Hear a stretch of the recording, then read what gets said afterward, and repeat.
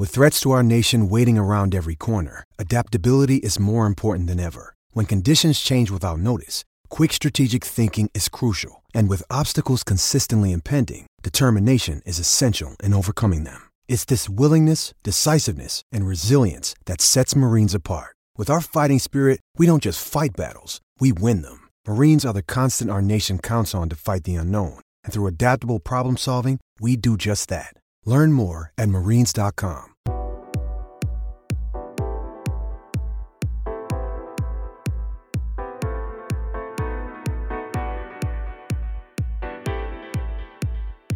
Welcome to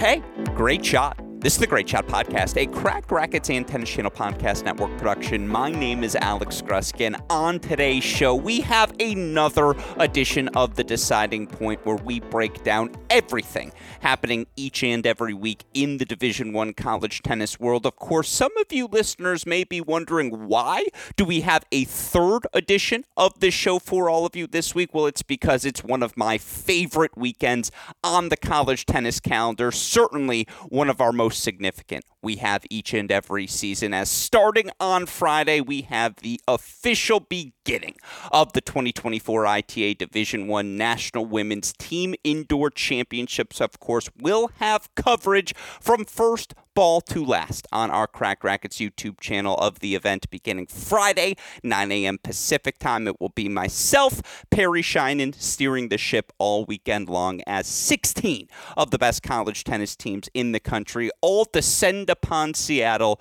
for the right to be crowned national indoor champion. Of course, what we want to do on today's show for all of you college tennis fans is set the scene for this event. We finally have a draw to analyze on today's show. That's precisely what we plan on doing. We want to break down all 8 of the round of 16 battles for all of you college tennis fans, talk about whether the balance is right in this year's national team indoor event draw, and of course offer our predictions, our thoughts on how we think it all is going to shake out over the next 4 days. Of course, to do all of that within the course of one podcast, I certainly am going to need some help. And thankfully, joining me on tonight's pod for the last time, not in person here this week, is a man you all know best as the returning champion of returning champions here on our Cracked Racquets shows, founder of the No Ad, No Problem blog and podcast, a man whose smiling face I am looking forward to seeing in person tomorrow and throughout the course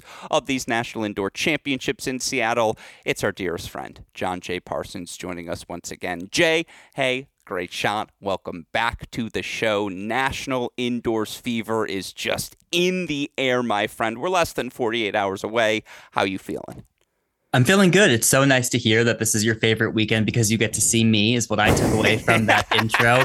But now we have 2 times a year we get to see each other. And so this will be our second consecutive Seattle date. I'm looking forward to it.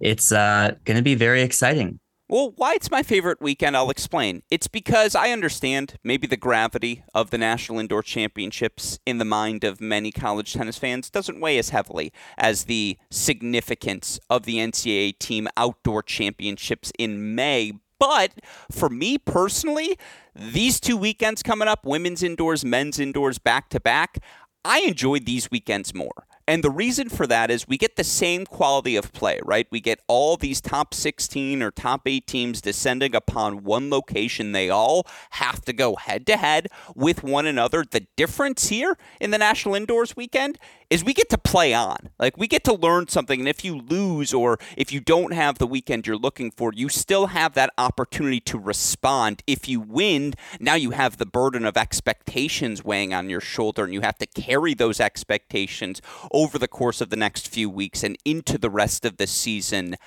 I just like that it's not as final, I suppose, as the NCAA championships is. We get to learn all these fantastic different things from these exceptional data points, Jay, and then we get to keep going in a way you just don't have at the NCAAs in May. So if I guess that would be my synopsis of why I prefer the indoor championships to the outdoor. Does that make sense? It makes a lot of sense. It's not where I thought you were going with that.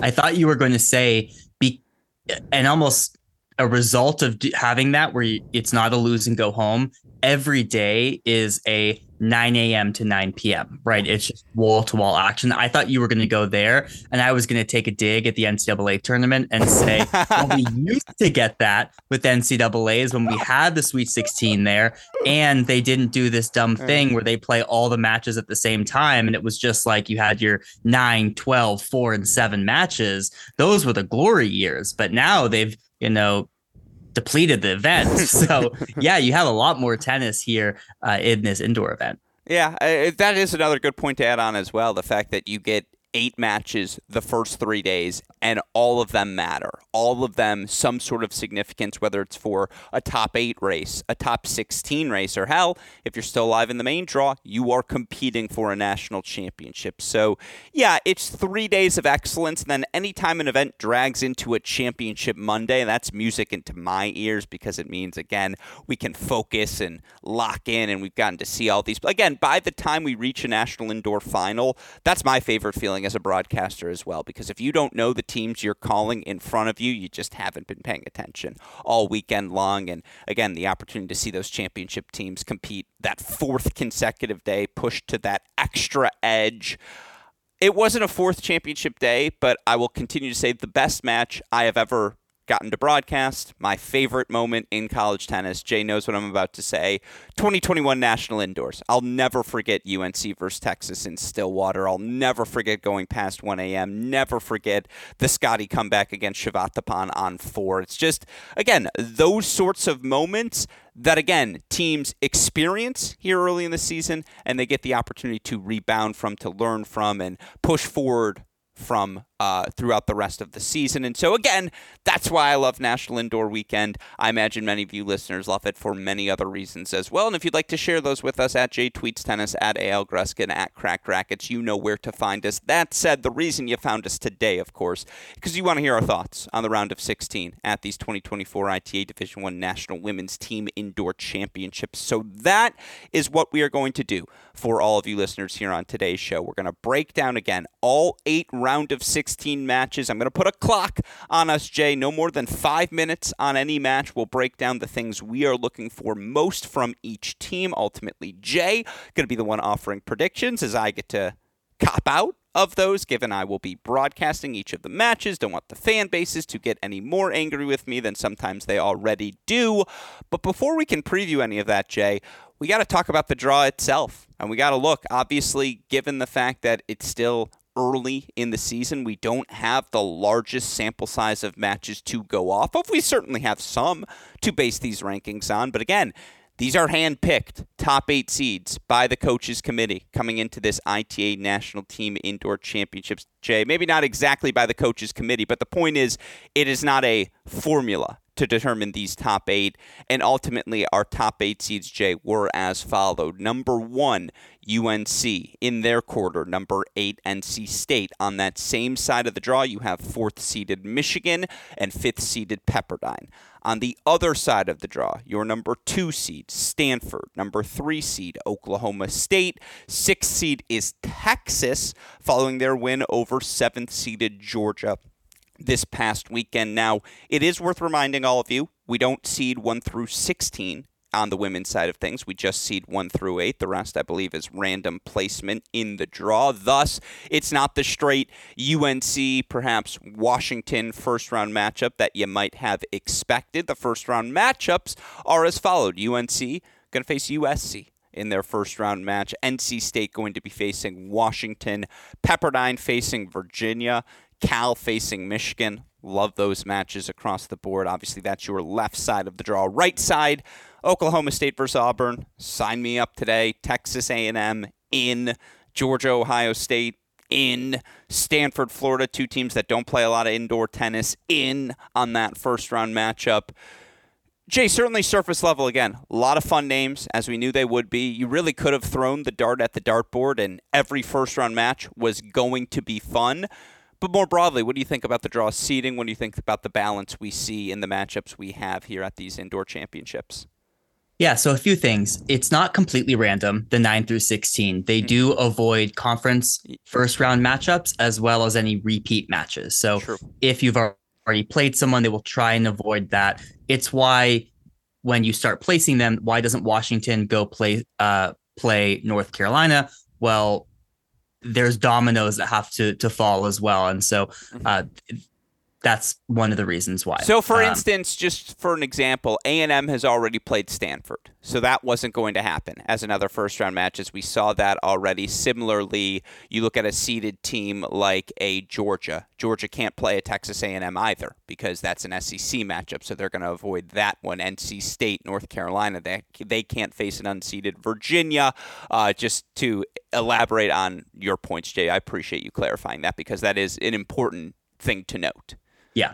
So that's first round matches. And so I think overall, when I first saw the draw, I felt that it was pretty balanced. Like I remember last year we got a North Carolina Pepperdine matchup first round. And I think we all thought Pepperdine should have been seeded and they missed out on seeded. And it was like, this feels like a bummer. And maybe there were certain pockets of the draw that felt stronger than others.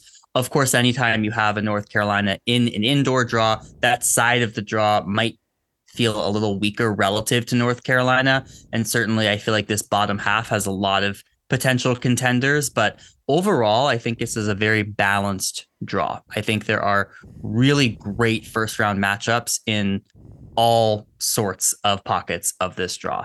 That was my initial reaction. So I couldn't agree with you more. And in the sense that was my initial reaction as well. Like I looked at all of these matchups and we kind of knew that going in, just given the depth we have in women's college tennis this year, the fact that, again, dartboard method would have worked. Any of these matches would have been intriguing. All of these teams feel fairly balanced thus far.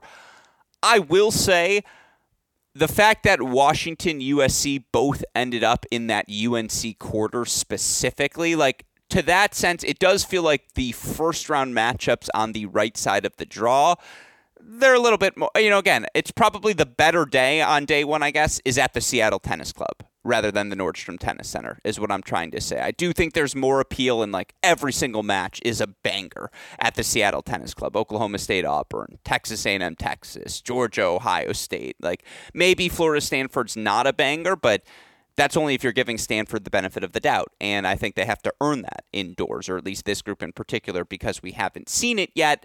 But yeah, like I think after that, though, once you get to the quarterfinals onward, everything feels very balanced. Like every selection feels right in terms of who the top 8 seeds are and how they got dispersed. I have no issues with any of the matchups. Personally, I might have flipped Georgia and Texas and Pepperdine and NC State for seeding purposes, just because Georgia's not going to play Oklahoma State in conference play. Texas isn't, or again, like NC State's or Pepperdine's not going to play North Carolina, in conference play. Like that would have just been fun for fan purposes because some of these matchups might get recycled later on in the year. But more broadly, I couldn't agree with you more. I think it's very balanced from a competitive standpoint. Yeah, I think one of the hard parts, though, particularly this year and also with conference saturation going to become a very real thing, is that when you avoid these first round matchups, basically when you look at these draws, no one in one half of the draw will play anyone in the other half of the draw the entire weekend. And so what ends up happening is right now you have essentially the entire ACC on the top half of the draw. You have North Carolina, NC State, and Virginia. And then on the bottom half of the draw, you have the entire SEC, Florida, Georgia, Texas A&M, Auburn. What's going to happen is that while none of them are playing each other first round, they're in those second and third matches, we're going to get a lot of repeat matches. And so the reality is, though, it's really hard to avoid that. Same thing with the Pac-12. Like you have 4 teams there, and on the West Coast, you have Cal, Pepperdine, Washington, USC, all in the top half of the draw. You're going to get second and third round matchups between teams that will play each other. It's better than doing it first round. And so overall, there are definitely pockets of saturation. I'd much rather have what I feel like is a balanced first round matchup, everyone getting their shot at different teams. Yes, we're going to get duplication. That's going to happen when you have just very strong mega conferences. So overall, very happy with it. I do have some thoughts on seeding. Please. I feel like Ohio State definitely got snubbed. 100%. They're the ones who come out of this wondering, how do we not have a number by our name? Like, what else do we have to do?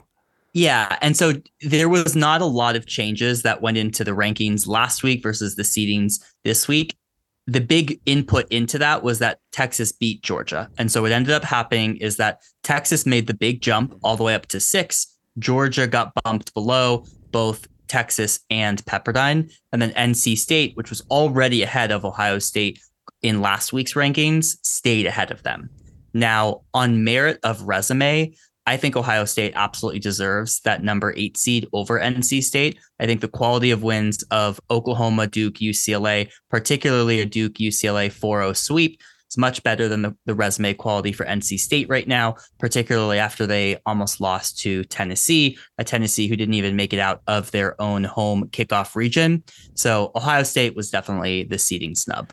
Georgia's a seed by reputation, and it's a reputation we both think they deserve. I mean, again, it's a lot of pieces, a lot of talent on that roster that is impressive. That certainly we expected at the start of the season to have success come May, but they haven't had that success yet. Ohio State has had results in a tangible way that I agree. Like, if you're Coach Schaub, if you're the Buckeyes, you feel a little bit slighted. At the same time, Jay, they didn't draw Stanford, they didn't draw Oklahoma State, they didn't draw UNC, they draw a Georgia team who, yeah, is the number 7 seed, but like you could flip the seeds and the matchup still feels right to me. Like, I guess that's why I don't feel particularly aggrieved, if that makes sense, Jay, because like, okay, what should they have been, maybe the 5 instead of Pepperdine versus Virginia? Like, is that different of a matchup than Georgia? Maybe, but I guess where they ended up falling is why I think you don't feel particularly aggrieved, just because you're playing the 7 seed of 8 seeds. Like, that's about as good as you can ask for.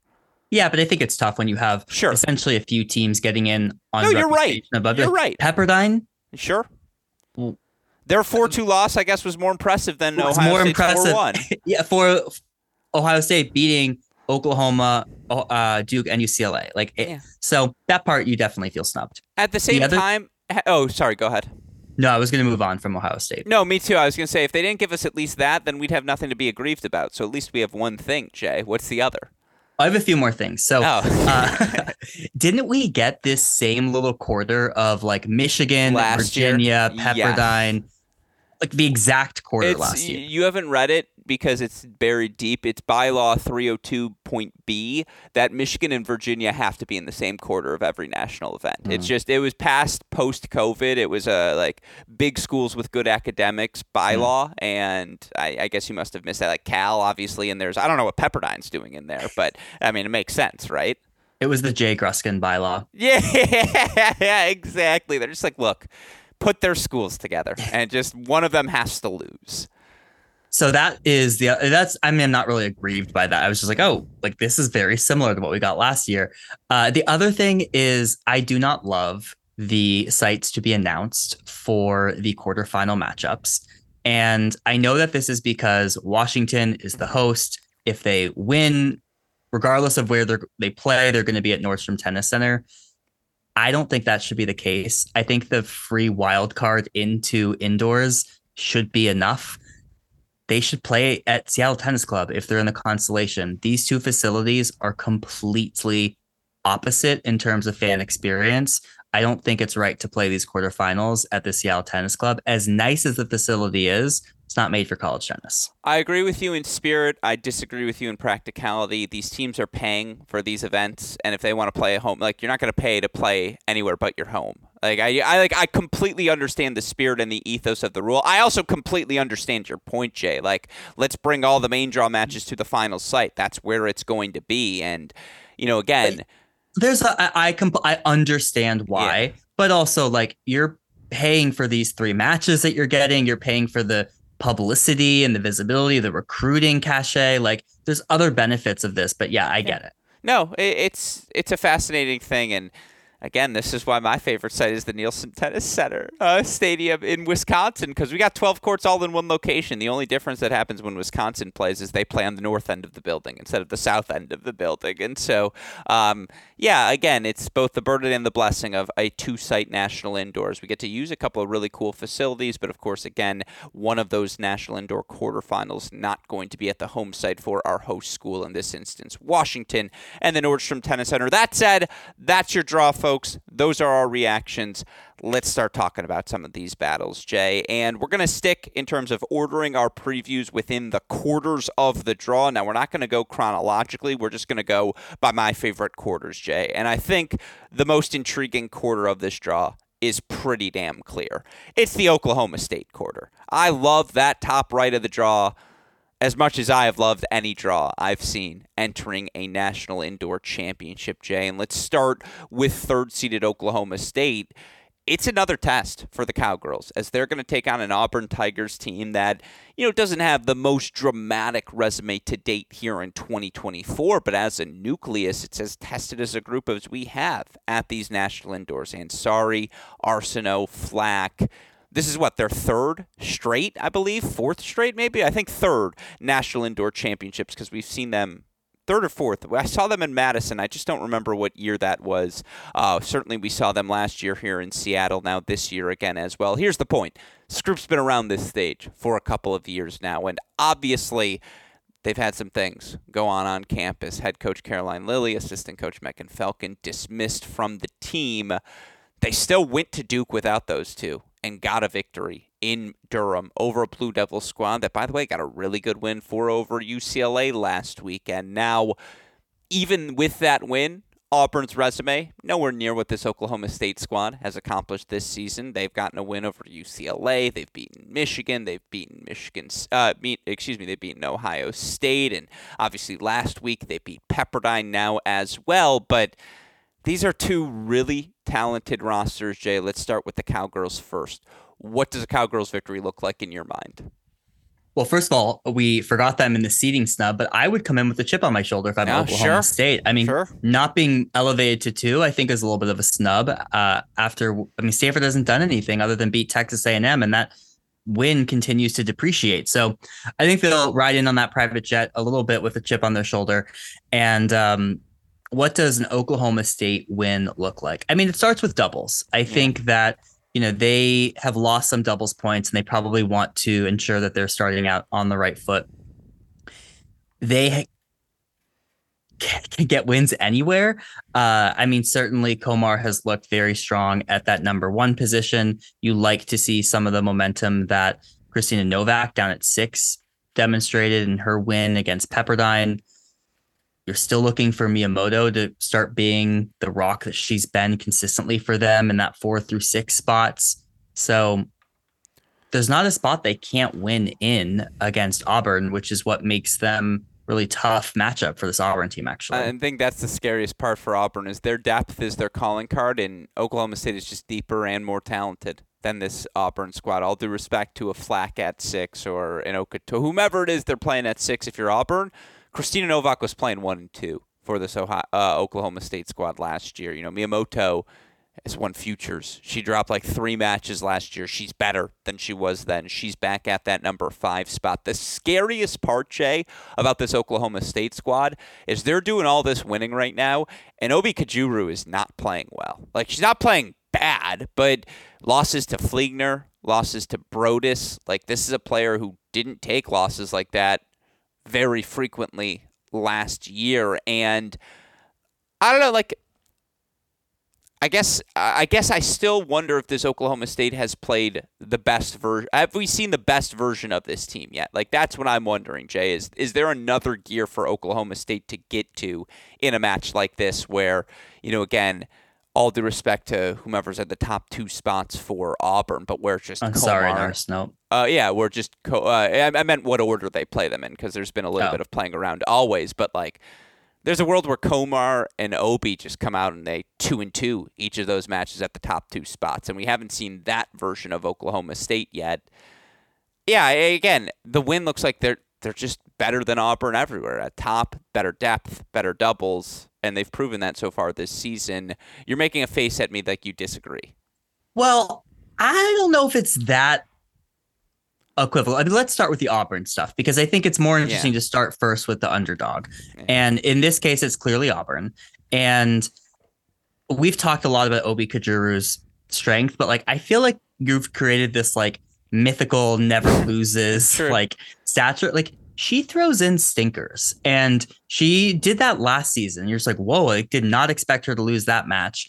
And whether it's losing in NCAAs, I think in the Sweet 16 last year, like there are just stinkers. Now she was rock solid at indoors for a stretch, but like she's not undefeated in these matches. And I think that's a winnable match for a lot of teams at 2, actually. But I actually think where I think Auburn is very strong is at 3 and 4. Yeah. I think DJ Bennett and Angie Okotoye at 3 and 4 are some of the stronger positions across the country. And I actually think that's where there's potential softness for Oklahoma State. Sophia Carrington has played some really topsy-turvy matches. She hasn't even gotten wins or losses in a lot of these matches. She's kind of DNF'd, but she's definitely one that they'll circle that Auburn think they can win. The biggest question for Auburn is that they did not have Celine Ovunk in the lineup this past weekend.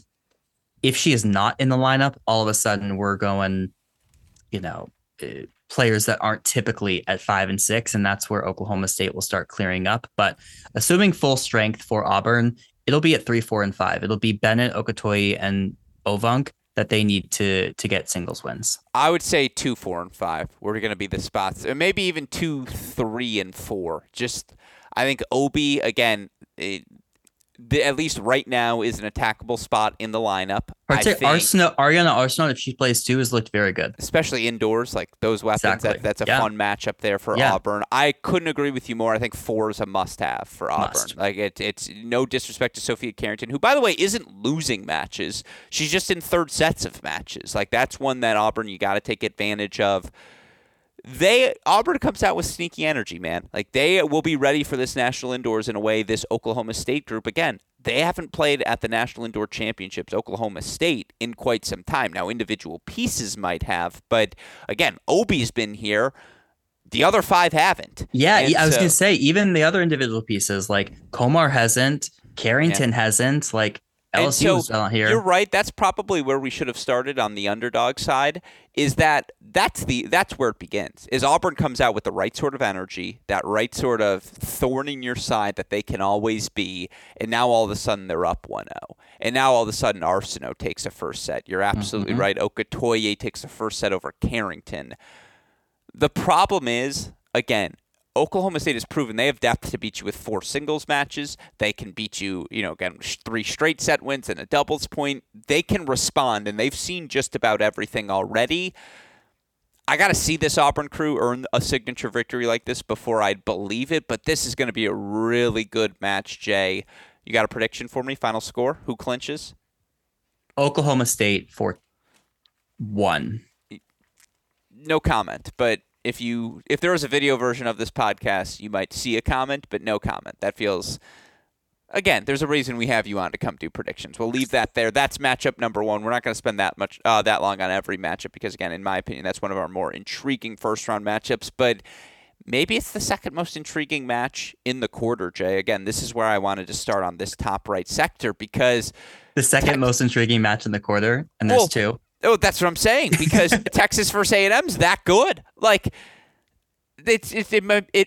Oklahoma State versus Auburn might be the second most intriguing match in the draw, and it's second most intriguing in its quarter. Because there you go. What do we do? Yeah, that's what I have to say to you, Jay. It's a long day of travel, all right? Cut me some slack. We're recording through it. What do we do with the Aggies? Because a year ago in Seattle, Jay, they looked like the second best team in the country, and the margin between them and North Carolina was not very big. And now, obviously, a lot of different pieces on this Texas A&M roster right now. But losses to UCLA, Stanford, Miami. It's been a weird start for the Aggies, a start they haven't had since pre-COVID, I think it's safe to say. Like, they haven't had... Texas A&M didn't lose to UCLA. Did I say UCLA? I meant San Diego is what I meant to say. It's a West Coast school. Again... Jay, it's been a travel day for me. You gotta cut me some slack. But their opponent here, Texas, did lose to UCLA, so I completely understand. Yeah, see? That's twice in one section. Anyways, we're going to leave all that in to say I love this match because certainly you had similar doubts about Texas coming into this week, and then they beat 4-3 Georgia. And now all of a sudden it's, wait a second, maybe this team does have the depth. Maybe this team doesn't need the Nicoles. Maybe they're going to be just fine moving forward. I guess by virtue of they haven't had a good win yet this year, A&M's the underdog, Jay, so let's start there. What's the case for the Aggies? What's a win look like? Well, another interesting element of this is you have Nicole Kieran, who transferred from Texas to A&M, who will be playing in this match. Always a interesting transition. So, look, on the A&M side, you expect Mary Stoyana to be great. You expect Nicole Kieran to be good, and you expect Mia Kupris to be good. Now, everything else after that is a big question mark. Luciana Perez indoors is a big question mark. Not winning a set against Miami at 5-6 is a big question mark. Doubles has looked extremely shaky for them this entire season. Now, there are a lot of pieces on this team who were part of that team last year, who made that run, same courts, same facility. And so you're looking for them to find some of that belief. And I think this A&M squad historically has always played very well as an underdog and having something to prove. Now, they certainly haven't played well at indoors, but I think they like that position, and they're certainly going to be an underdog here, and we'll see how they embrace it.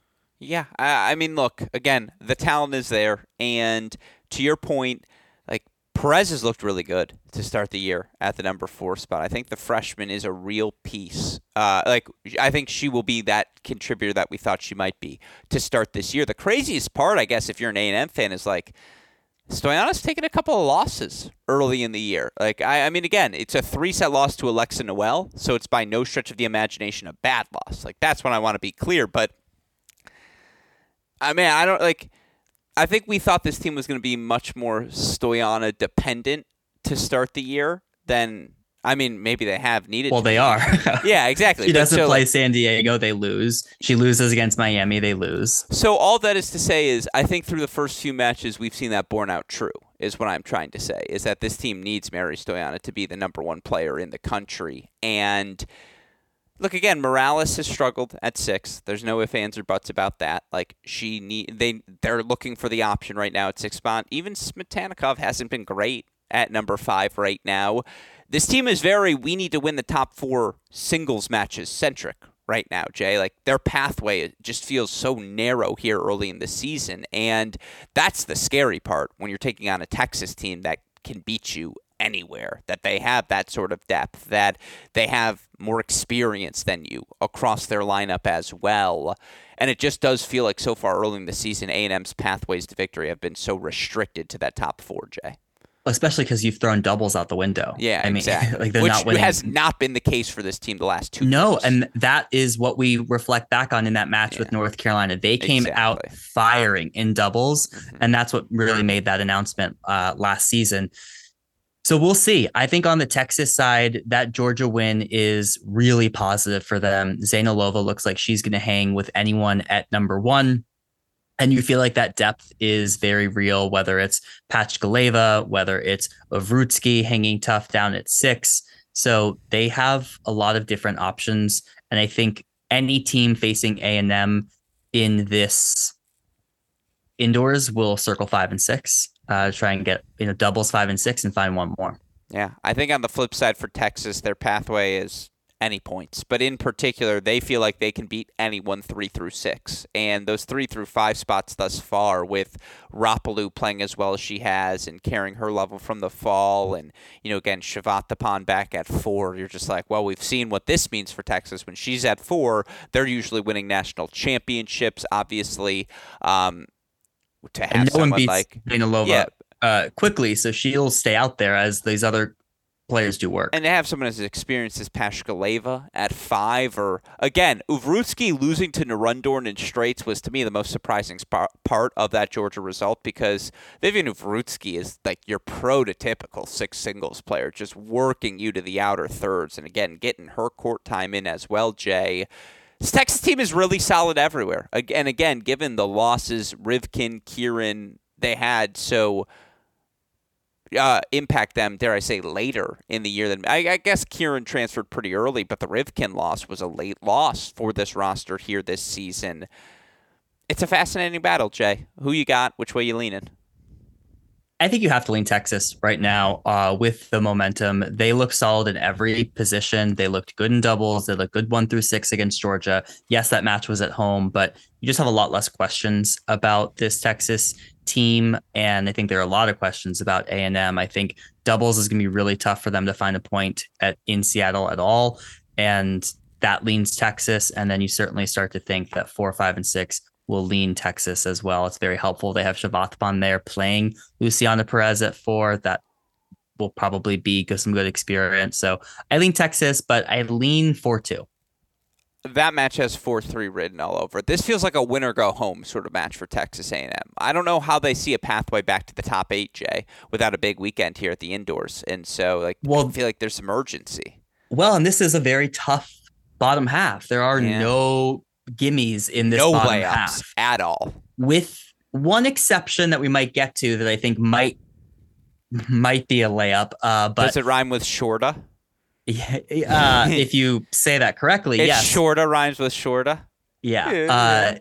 So maybe they win their third match, but I don't think if A&M loses this first round, I don't think they beat the loser of Oklahoma State Auburn. Again, unless Auburn doesn't have Ovunk. I mean, things could get funky for sure, but in general, we'll see. I just think there's some urgency for A&M, and you're right. The draw did them no favors. This is a team that needs at least one victory here this weekend. And if they walk out, because you're right, there is a world where they're one of our 2 0-3 teams. And if I would have told you that a month and a half ago, Jay, to start the season, I think we both would have laughed and be like, Alex, stop it. This is one of your dumb predictions. And they'll leave indoors ranked like 50. Yeah, that's like not good, to say the least. Now, obviously, again, it's a loaded SEC. There's plenty of time.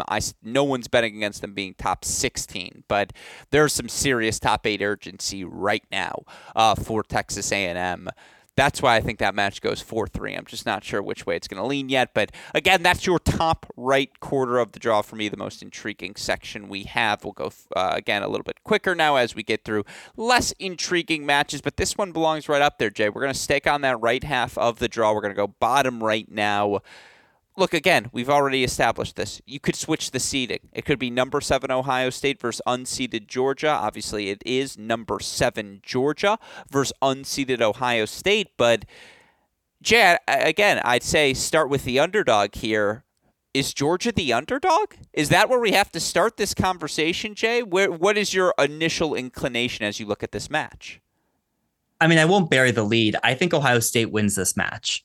And we saw these two teams play against each other in the Miami Invitational. It's not an official dual match, but we did see a lot of similar matchups. And we saw Vidmanova take out Luciana Perry. We saw Ratliff and Mel Riasco go toe-to-toe, 6-4 in the third. We saw Lopata lose to Taya Chavez. The big question for me is I will hinge my prediction on whether or not Taya Chavez is healthy. We didn't see her in their second match this past weekend. If she is in this lineup, Ohio State wins this match. And I think the Ohio State match calculus that they should feel really good about is doubles. Number 1, Irina Kontos. This will be Alexandra Vekic's first, big performance. Kontos looked fantastic against Duke and UCLA.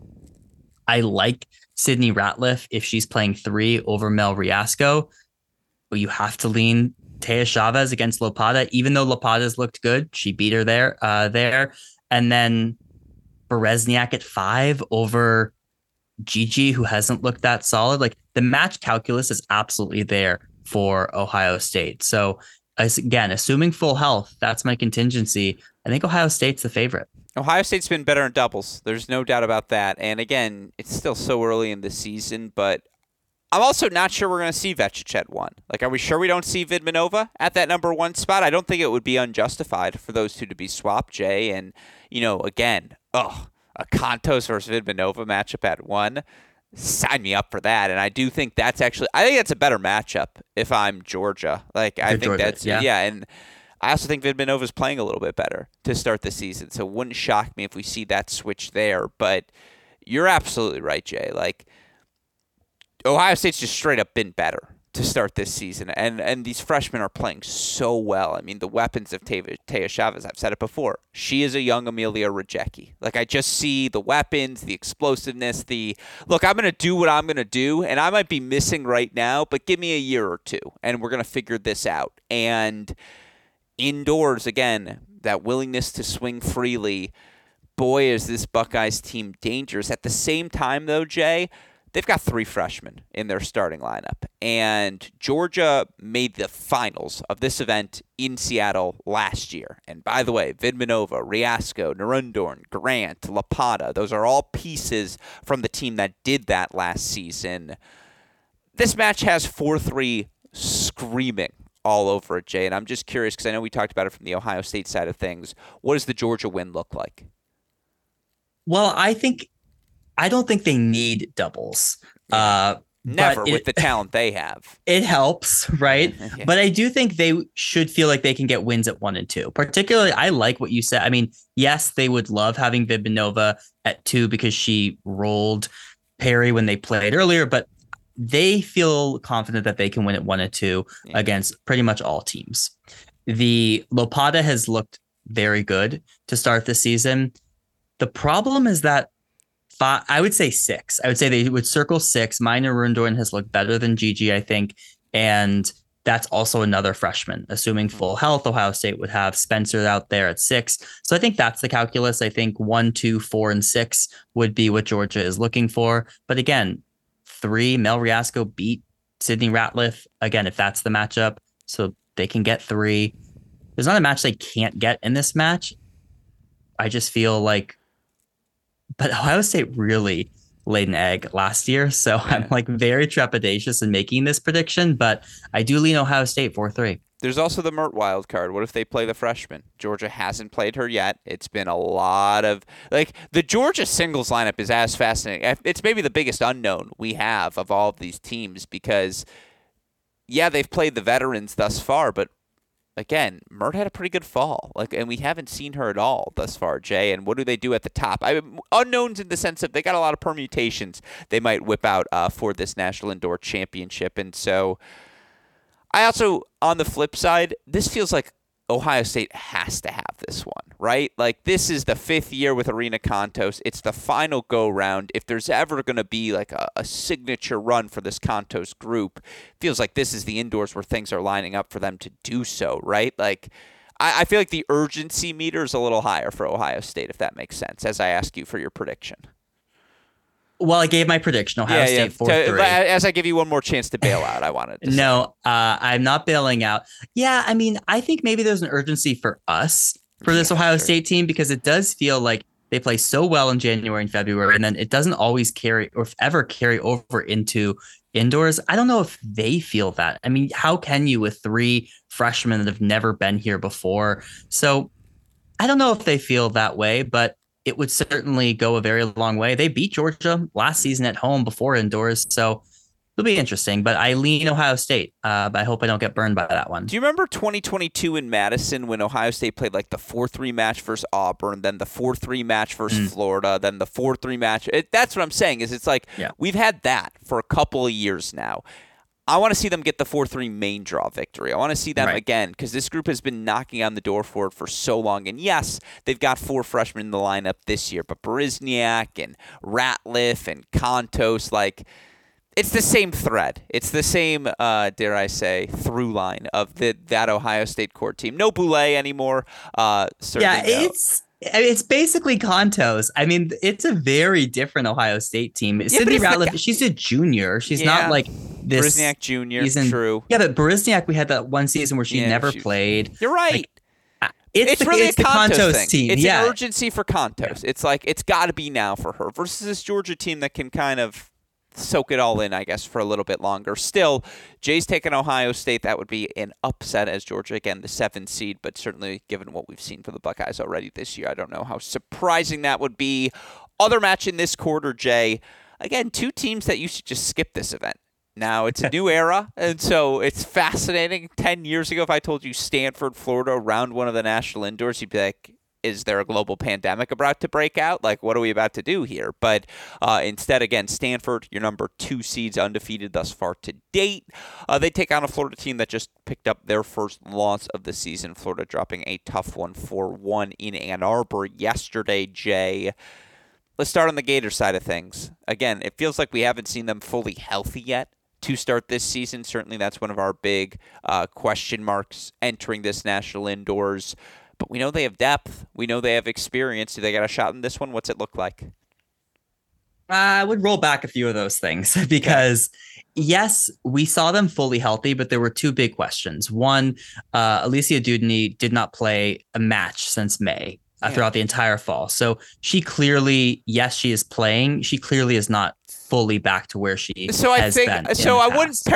Thus, though, we haven't seen them fully healthy yet. I'm getting there, but then we also saw Sarah Dahlstrom in the lineup. So like we saw the bodies on the court, but Sarah Dahlstrom rolls her ankle at kickoff weekend. She hasn't played since. I'm not sure how serious that injury is, but that's a massive blow to this Florida team that had depth 6 deep.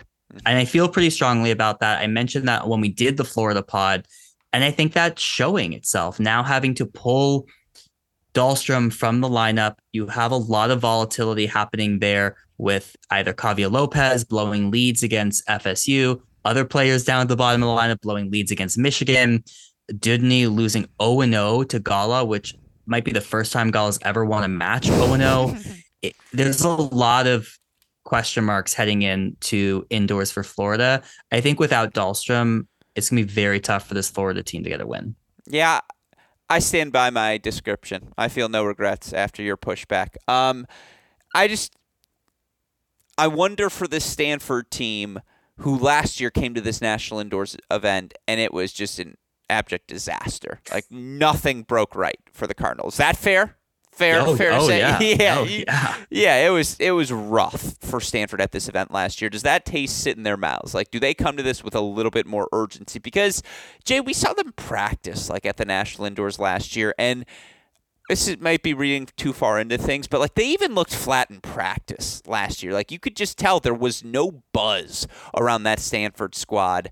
The way there should be this year, when they have as talented of a roster 1 through 7 as you have had on the farm or at the tree. Is that what it's called? Right on the farm, right? That's what the kids call it. Yeah. As you have had as much talent on the farm as you had in half a decade since that 2019 national championship winning team. I would argue this team probably pound for pound more talented than that group. I want to see them come out and kick some.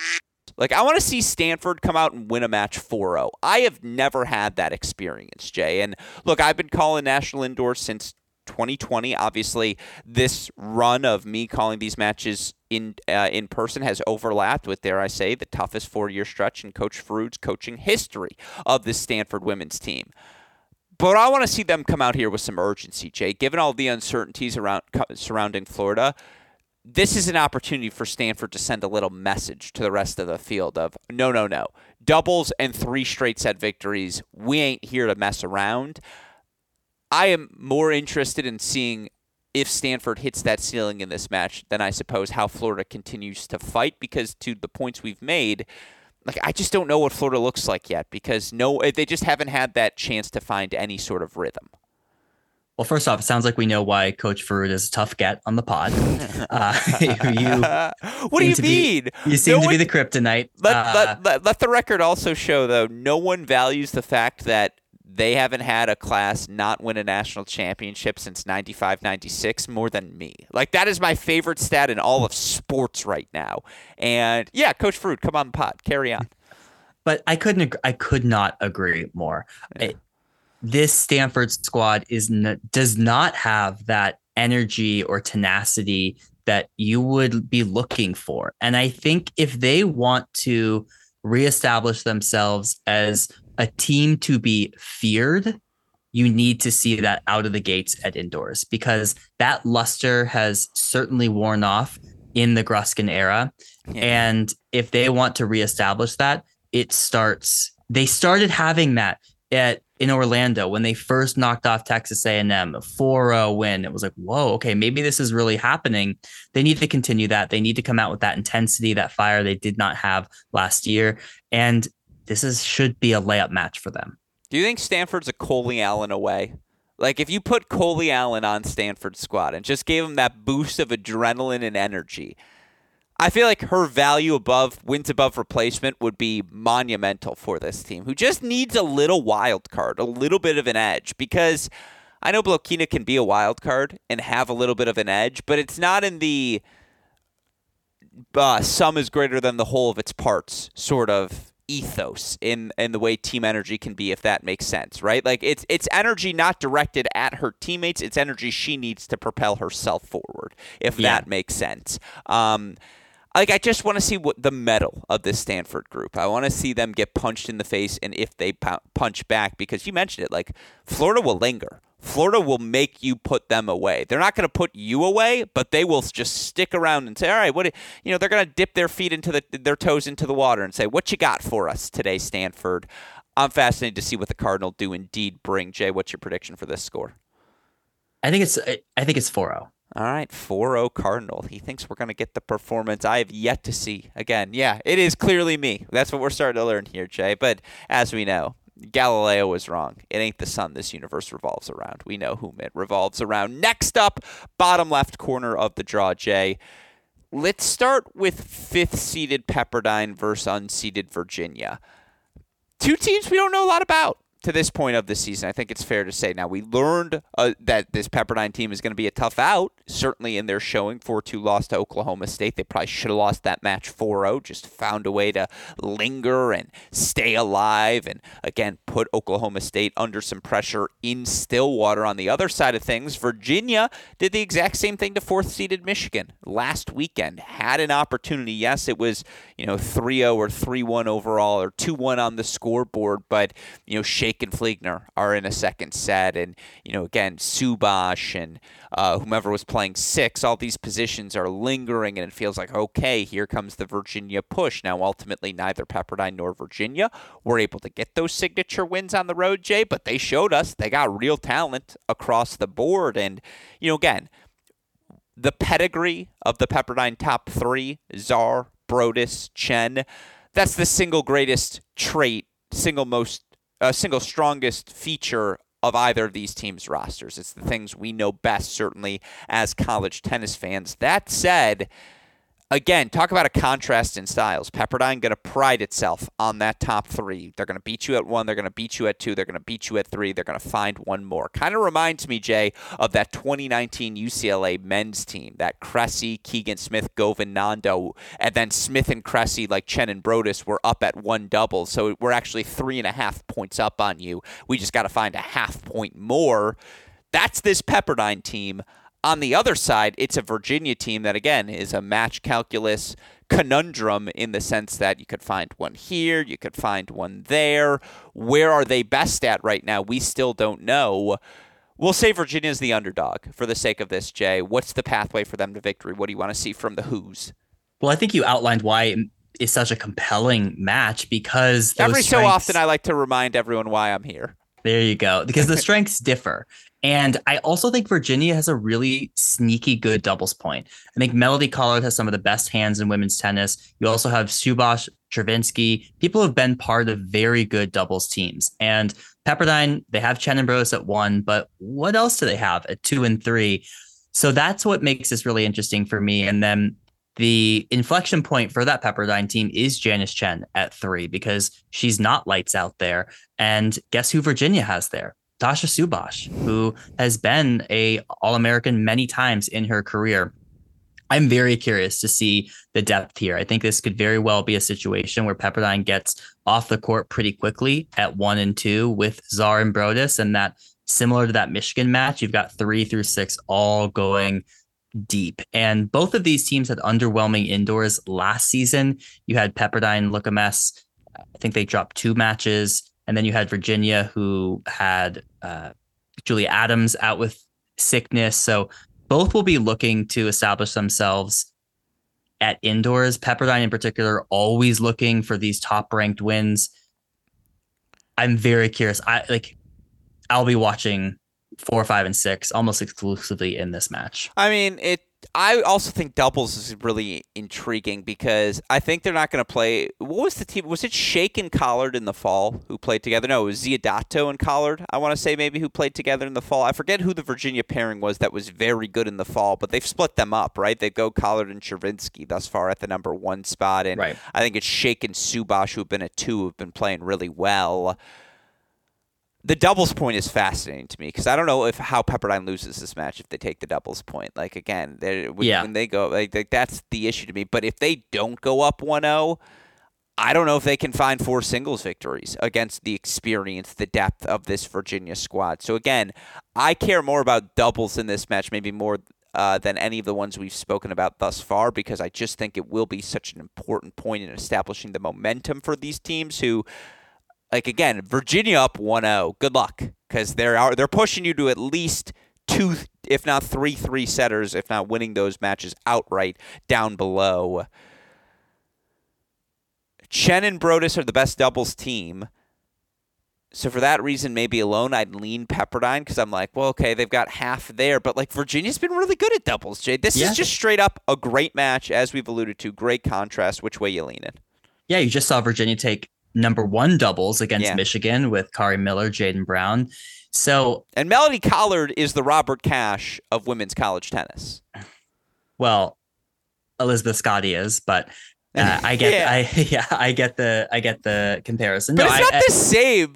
I actually think Collard's the better comp, but you're right. It is Scotty from a resume standpoint. But like her hands are fantastic. Yeah. And I have to lean Pepperdine. This is the hardest match for me to call, I think, because it's not as clear on the match calculus. But because I do heavily lean Pepperdine at 1 and 2, you just put those points on the board. You have to believe they'll find 2 more. So I lean Pepperdine, but I think it could be very close. I'll go 4-2 Pepperdine. It's going to be a really fun match because, again, it's the contrast between how these two rosters are built that's going to make this one so fascinating. Sharing this region, again, if you're a good academic school, you are forced to play in this bottom left. It's Michigan versus Cal. Battle of 2 of the top public schools we have. I don't know why that's where we decided to frame this one, Jay, but again, blame the travel day. Certainly from a tennis perspective, 2 teams who both played thrilling matches against Oklahoma. That's the common opponent. For Cal, the win 4-3 in kickoff weekend. For Michigan, the win 4-3 second weekend of play in the season. Michigan, obviously, the subsequent win over Virginia since, a win over Florida since as well. We just haven't seen much from Cal in their time since that Oklahoma win on kickoff weekend. Speaking of groups with urgency, there is a now or never nature for this Michigan roster. It's just worth noting, of teams who look at the draw, I think Michigan is probably the most satisfied with how everything shook out because, again, it's a lot of familiar faces. They've played this Cal nucleus of El Sola, Wiersholm, Villermoeller. They've played Pepperdine. They've played Virginia. They know the teams in their section, and if they get through that, then you get the one everyone wants. You get the shot at North Carolina, which in the end is really what we're all playing for at this point. Like, I actually think Michigan is probably, again, the happiest team with how the draws all shook out, Jay, in the non-North Carolina division, because they don't get to be happy. You're just North Carolina. It's going to be what it's going to be. But look, for a Cal squad to be back at this national indoors after the disaster of being upset by San Diego last year, it's been 2.5 years with this nucleus. I still don't know how good they are. Like, I'm fascinated by this match, Jay. An excellent litmus test to see how real is this Cal early season success. What's it going to take for the Bears to pull off the upset here? Well, just to add to what you talked about with Michigan liking their draw, they also have 2 teams in Cal and Pepperdine that don't play a lot of indoor tennis. So that will certainly be advantageous to Michigan. The Cal side of this equation is very interesting because we really only saw them in that Oklahoma match. I think their depth is going to be something to watch here. I think they look really solid against Oklahoma with they had Lon Mi play there at 6. They had Mal Mashuka down there in the bottom half of the lineup. You have Valentina Ivanov, who's a 5th year for Cal with that experience. That's where they will probably be looking because I think it's going to be very tough for them to get wins at 1 or 2 with Alsola or Villermoeller. And yeah, maybe doubles as well. They kind of tore through Oklahoma in doubles, which was a massive surprise. So if they're that good in doubles, again, we just have such a small sample size, then they're going to be looking for doubles and some of the bottom half of the lineup, just because I think on the Michigan side, Kari Miller has looked so fantastic. I think she'll be too solid for Alsola if she's at 1. And I think Julia Fliegener can just hit through Hannah Viller-Muller, who I think will be struggling a little bit indoors. Yeah, I'm fascinated to see what the Cal lineup even looks like. Like, yeah, do we know what their 4, 5, 6 are going to be? Are we going to get Lima? Excuse me, Lon Me.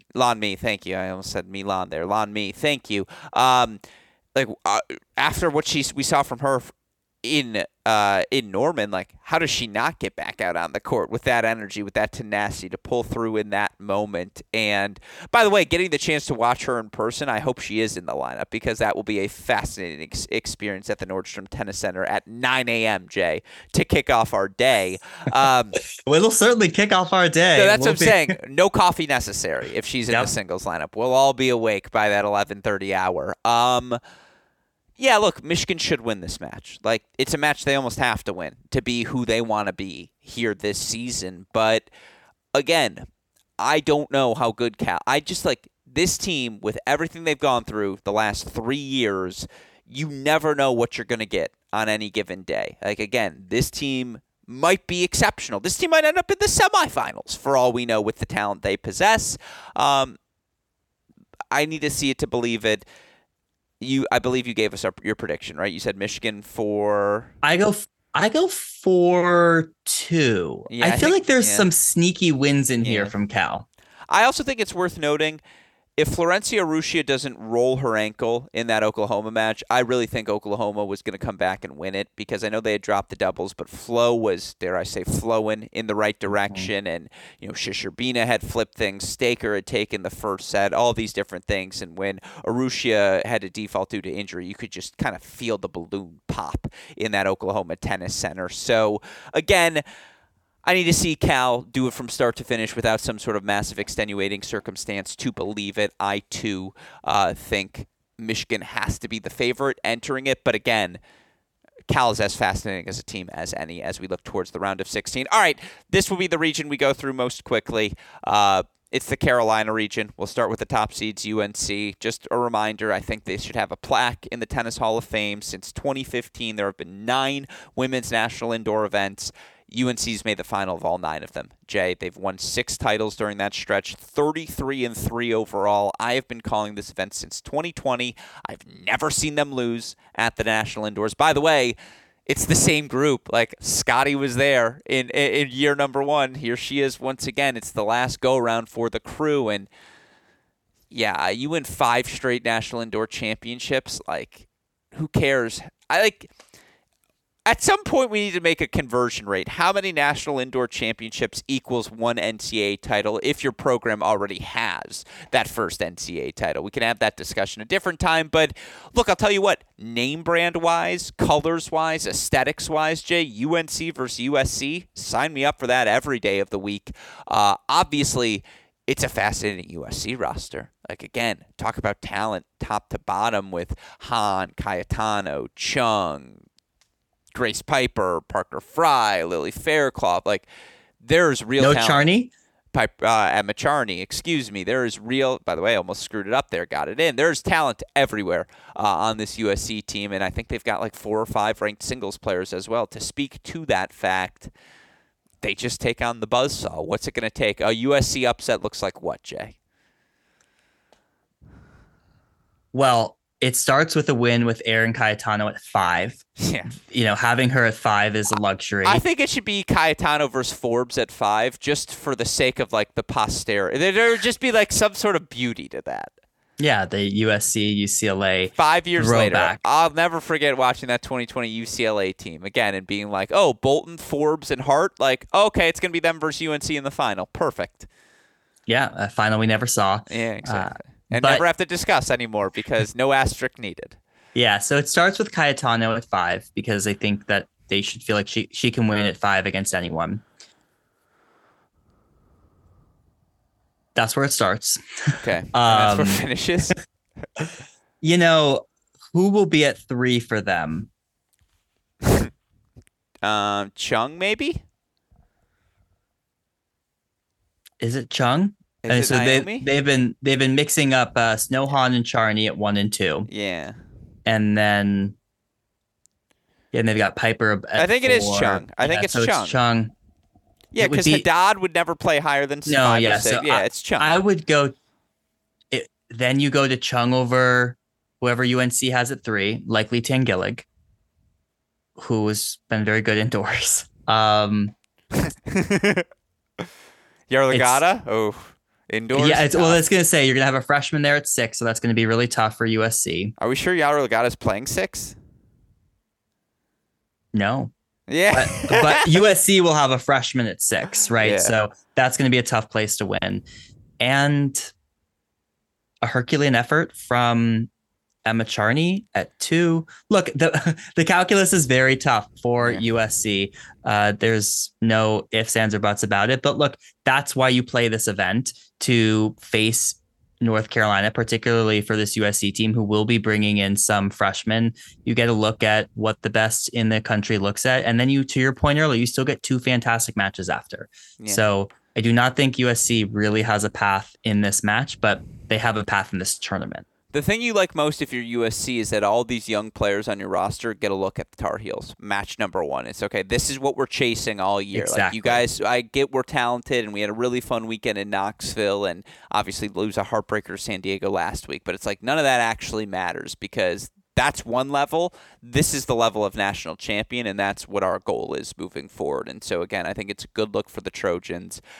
I agree. UNC is just UNC. And again, I need to see them actually lose at this event before I could ever believe it happens. Last but not least, I like this matchup.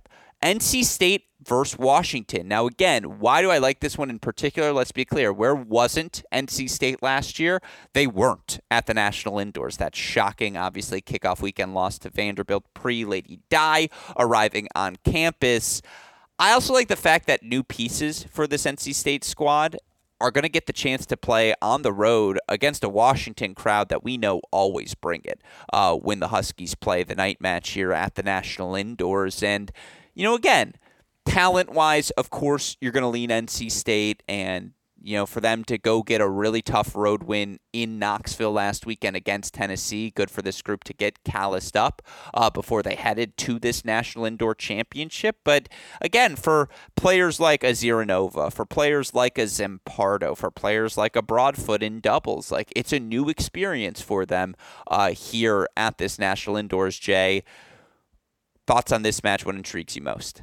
I think this match absolutely gets funky. And we see that often, particularly with Washington here with those late night matches, both on the men's side and on the women's side for these, Friday night, 6:30 p.m. matches. And to your point, there's a lot of new faces here for NC State who have never been in this position. And there's a lot of continuity with this Washington team, whether it's Astrid Olsen, Melissa Sekar, who's playing 4, Sarah Maud Fortin, Erica Matsuda. Like, they have experience on this team. So I think this does get pretty tricky. Like, I could absolutely see Washington sneaking out a Dubs point, sneaking out a few first sets.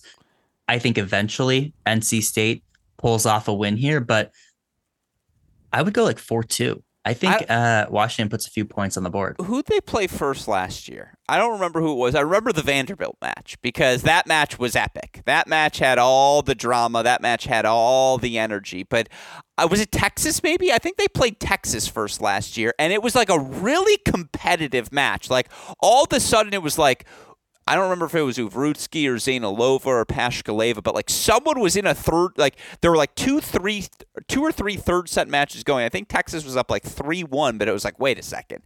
It is not like a sure thing 3-1. Like, this is now all of a sudden a match. And I believe Texas ended up closing things out, Jay. But if my memory serves me correct, like it was a similar, like, hey, Texas, obviously, you're Texas. You're the 2-time defending national champ. Yeah, they were the 1 seed. Yeah, you're going to overlook it the way I don't think Simon would ever let his team, this group in particular, with all the new faces, overlook someone like Washington. But it reminds me of that match where it's like, hey, like you may see on paper a talent deficit, but just don't count out Washington at home. Yeah, absolutely. Which is why they shouldn't compete at the Seattle Tennis Club ever, Jay. No, just that's what we call a call. No, and for first round matches, absolutely. The moment you lose, yank them over to STC. Or make them play the 9 a.m. and just make it whatever it is. No, I mean, again, we'll save those issues for the rest. What do you want to see from NC State, Jay? Anything particular that you'd like to see from them this first match? Well, starts with doubles. I mean, they lose doubles against Tennessee. That's exactly what you took the answer out of my mouth. Yeah. So it starts there. Mm-hmm. And again, freshmen, how do you perform first national indoor event? That's something for us to look for. But to recap, that's all round of 16 matches, folks, for Friday's day one of these Team National Indoor Championships. Jay, I'm going to give you one last chance to update all of your predictions here. We'll go through them one more time. Just straight prediction. Oklahoma State, Auburn. Oklahoma State. Texas, Texas A&M. Texas. Georgia, Ohio State. Ohio State. This is my one upset. I like it. Stanford, Florida. Stanford. Pepperdine, Virginia. Pepperdine. Michigan, that one's tricky. Yeah, it's tricky. Michigan, Cal. Michigan. Equally tricky. UNC, USC. That one wasn't as tricky. Yeah. UNC wins this one. Yeah, okay. Give me the team that ends with a C. Washington, NC State. NC State. Yeah, there it is, folks. That's your round of 16. Now, of course, we will be back to recap all of these matches after day number one. We'll be back to preview the quarterfinals as well. But before we do, John J. Parsons, you look like you have some final thoughts for all the fans. Well, I know you're not in the prediction business here, but why not be in the line betting business? And so I'm curious, what is the over-under on UNC points lost? See, now we're talking. See, now we're in something I feel comfortable answering. Well, first of all, UNC enters the event minus 500 favorites. Like, they would have that benefit of the doubt. You would have to put up some serious juice to try and get them on the non-end because they've earned that benefit of the doubt. Minus 500 is too high, but minus 250. You probably have to bet $2.50 to win one back. That's a great question, Jay. 4 matches because they're making the final. 4.5. I'll take the under. Under 4.5 points lost? Because if they get a 4-2 in there. 4.5. Yeah. You got two left to play with. Yeah, that's the problem. All right, what if I said 3.5? I take the under. Oh, John J. Parsons gives us a little bit of juice here to wrap up what is always one of my favorite shows to do. Again, round of 16 at the National Indoors coming up. We got a lot of good matches across the board, and thus we are so thrilled to be able to cover them all on our Cracked Rackets YouTube channel. You'll have coverage first ball to last, starting Friday, 9 a.m. Pacific time. Of course, it will be myself, Perry Shine, and Daniel Westoff steering the ship. A shout-out, as always, to Westoff for the of editing job he does day in, day out, making all of that content possible. Jay, you will be on site as well. And so this is our disclaimer to all of the listeners. Come say hello. I'm going to be broadcasting, so I'm going to be a little bit less available, but go bother Jay instead. I know he would certainly always enjoys getting the chance to interact with all of you tennis fans. And remember, if you're angry with something we've said, those comments go to Jay. If you like what we've said, come find me. I'll stop the broadcast to take a compliment. Always. With that said, Jay, any final thoughts before we wrap tonight's show? No, I'm looking forward. A huge +1 to that. It's always great to chat with people and hear thoughts, feedback, and comments. So I'm looking forward to it. All right. Well, then, with all of that said, folks, that is your look at the round of 16 of the Division I Women's Team National Indoor Championships for the fantastic John J. Parsons, our super producer Daniel Westoff, and all of us here at both Cracked Rackets and the Tennis Channel Podcast Network. I'm your host, Alex Gruskin. Jay, what do we tell our listeners? Hey, great shot. And we will see you all on Friday. Thanks, everyone.